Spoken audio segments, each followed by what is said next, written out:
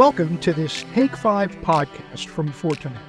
You give us a few minutes and we'll provide 5 cybersecurity insights based on current trends affecting today's technology leaders.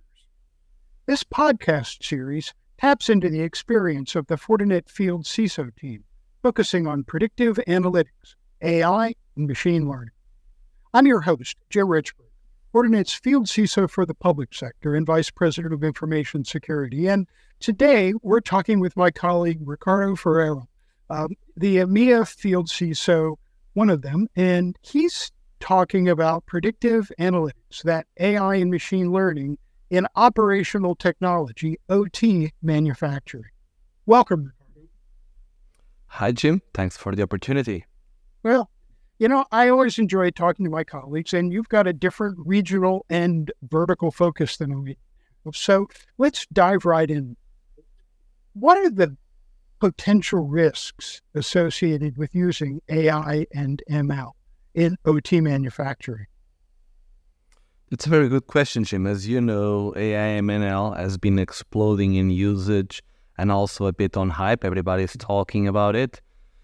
But I would say that the biggest risk is in the vulnerability to sophisticated cyber attacks. As organizations use more AI and ML in manufacturing, the attack surface for potential hackers is also increasing. So much that, for example, MITRE has actually adapted their traditional attack framework to something called Atlas. So Atlas means the virtual threat landscape for artificial intelligence systems, right? And now they did the same, which they did for the attack framework, in order also to provide the kill chain for machine learning and also to provide some mitigations for it. So to your point, I would say that a malicious actor could potentially manipulate AI models on the training data, and that would lead to results that are not what they should be. They could also disrupt the production, but more importantly, compromise the safety. Also, if we talk about, for example, integration of legacy systems with AI and ML technology, it can also pose challenges, right? And also bring new vulnerabilities within those integration points. It's also worth noting that AI models can sometimes be black boxes, producing decisions that are hard to explain, and that also leaves room for unexpected vulnerabilities. And that's why there's this big buzz also about AI transparency or explainable AI as well. Sure. Yeah, you've talked about data poisoning, which is part of the risk that you get with black boxes, that someone could intentionally try to contaminate the data and cause your model to drift in accuracy. I remember the days when we used to talk about one of the cybersecurity protections for OT was security through obscurity. That because of the lifespan of the things that were being used, up to 30 years, there was probably no one around towards the end of that lifespan who knew how it worked. But I suspect AI and ML used by the adversary is actually helping adversaries find things that even the designers of these components didn't think of. Yeah, I agree with you, Jim, and that's why we have seen, for example, fuzzing, which has been traditionally used in systems, also now being applied as well, where it basically means that when we are trying to defend, we are using those systems in order to try to generate inputs to those black boxes to see how they behave and if they can create like a corruption. So, yeah. Sure. Okay, well, let's move on.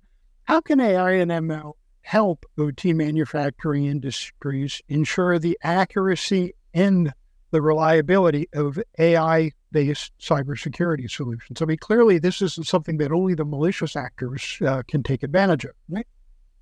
Oh, no, not at all, Jim. And actually, from a regulatory perspective, here in Europe, you are seeing a lot of buzz in that resilience.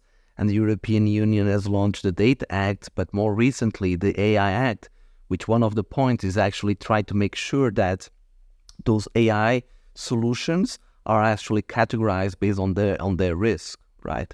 But to answer your question, as those algorithms actually learn from past data in order to detect patterns and anomalies, which makes them incredibly efficient because it's classification, and continually feeding these algorithms new data and adjusting them as the OT environment changes, we can make sure that they stay effective. And that's why there's that requirement of retraining and then training, but using a subset of that data into the retraining aspect of it in order to actually make it effective.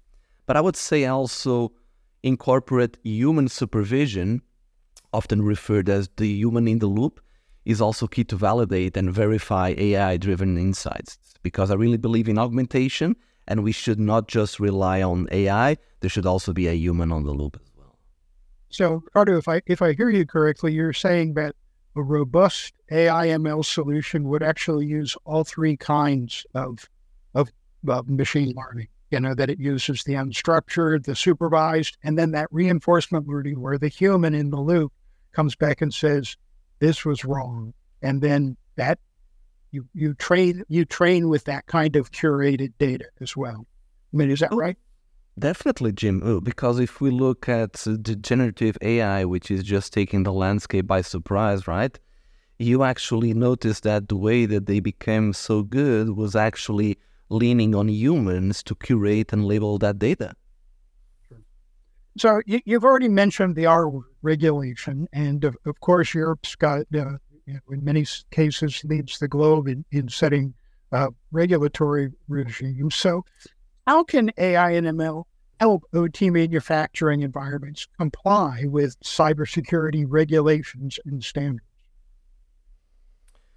In my opinion, AI and ML can help automate the process of compliance and monitoring by keeping track of all processes, changes, and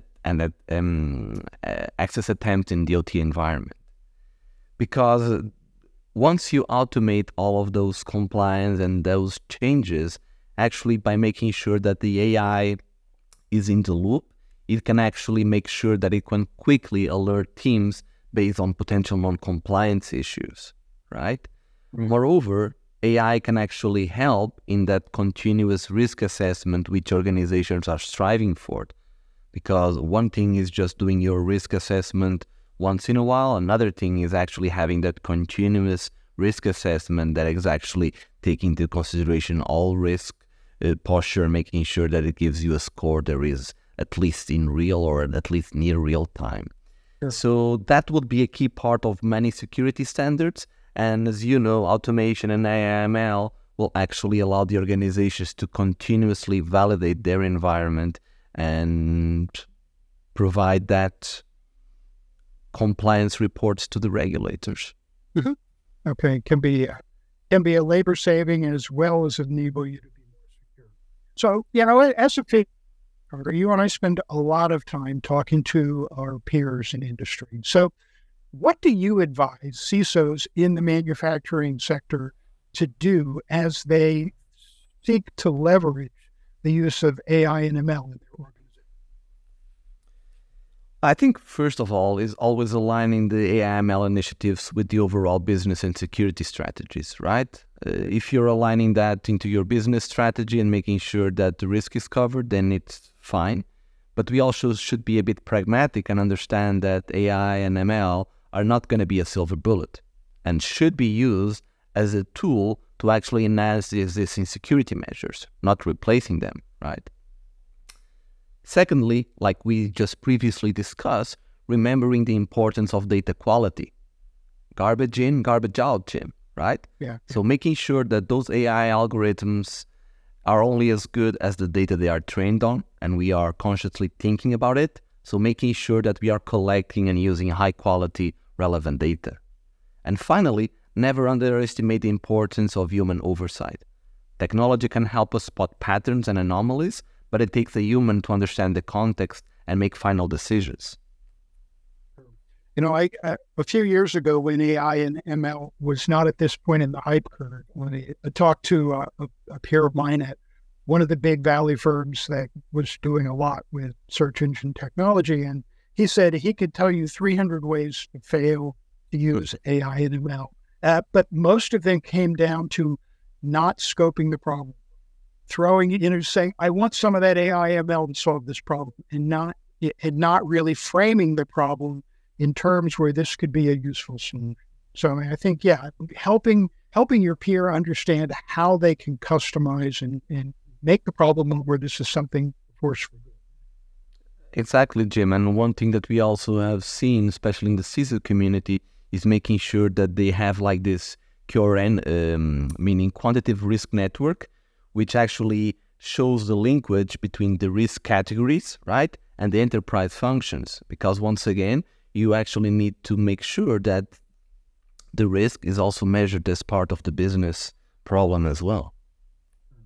So you and I, of course, are Fortinet people, and the security fabric is our cybersecurity mesh architecture, our unifying platform. So, what do you see in the OT sector as the value of a cybersecurity platform when it comes to using AI?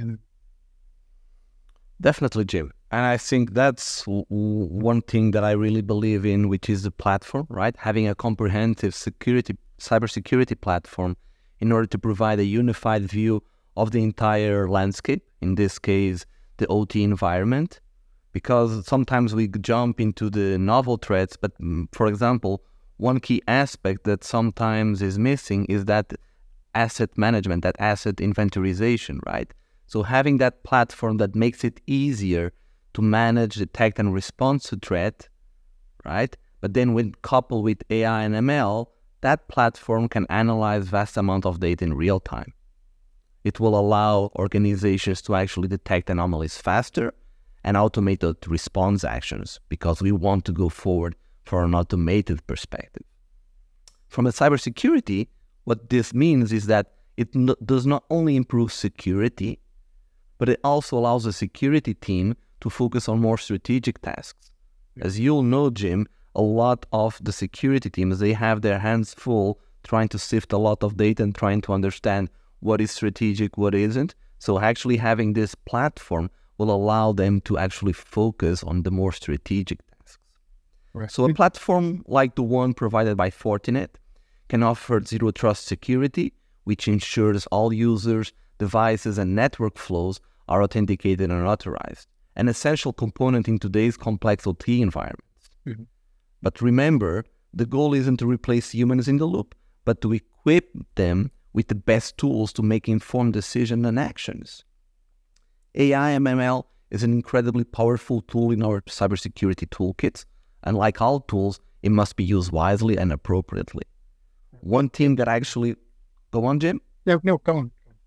No, one thing that actually we have been doing for the past 10 years is having this cybersecurity platform, which Gartner also validated with the CSMA, the cybersecurity mesh.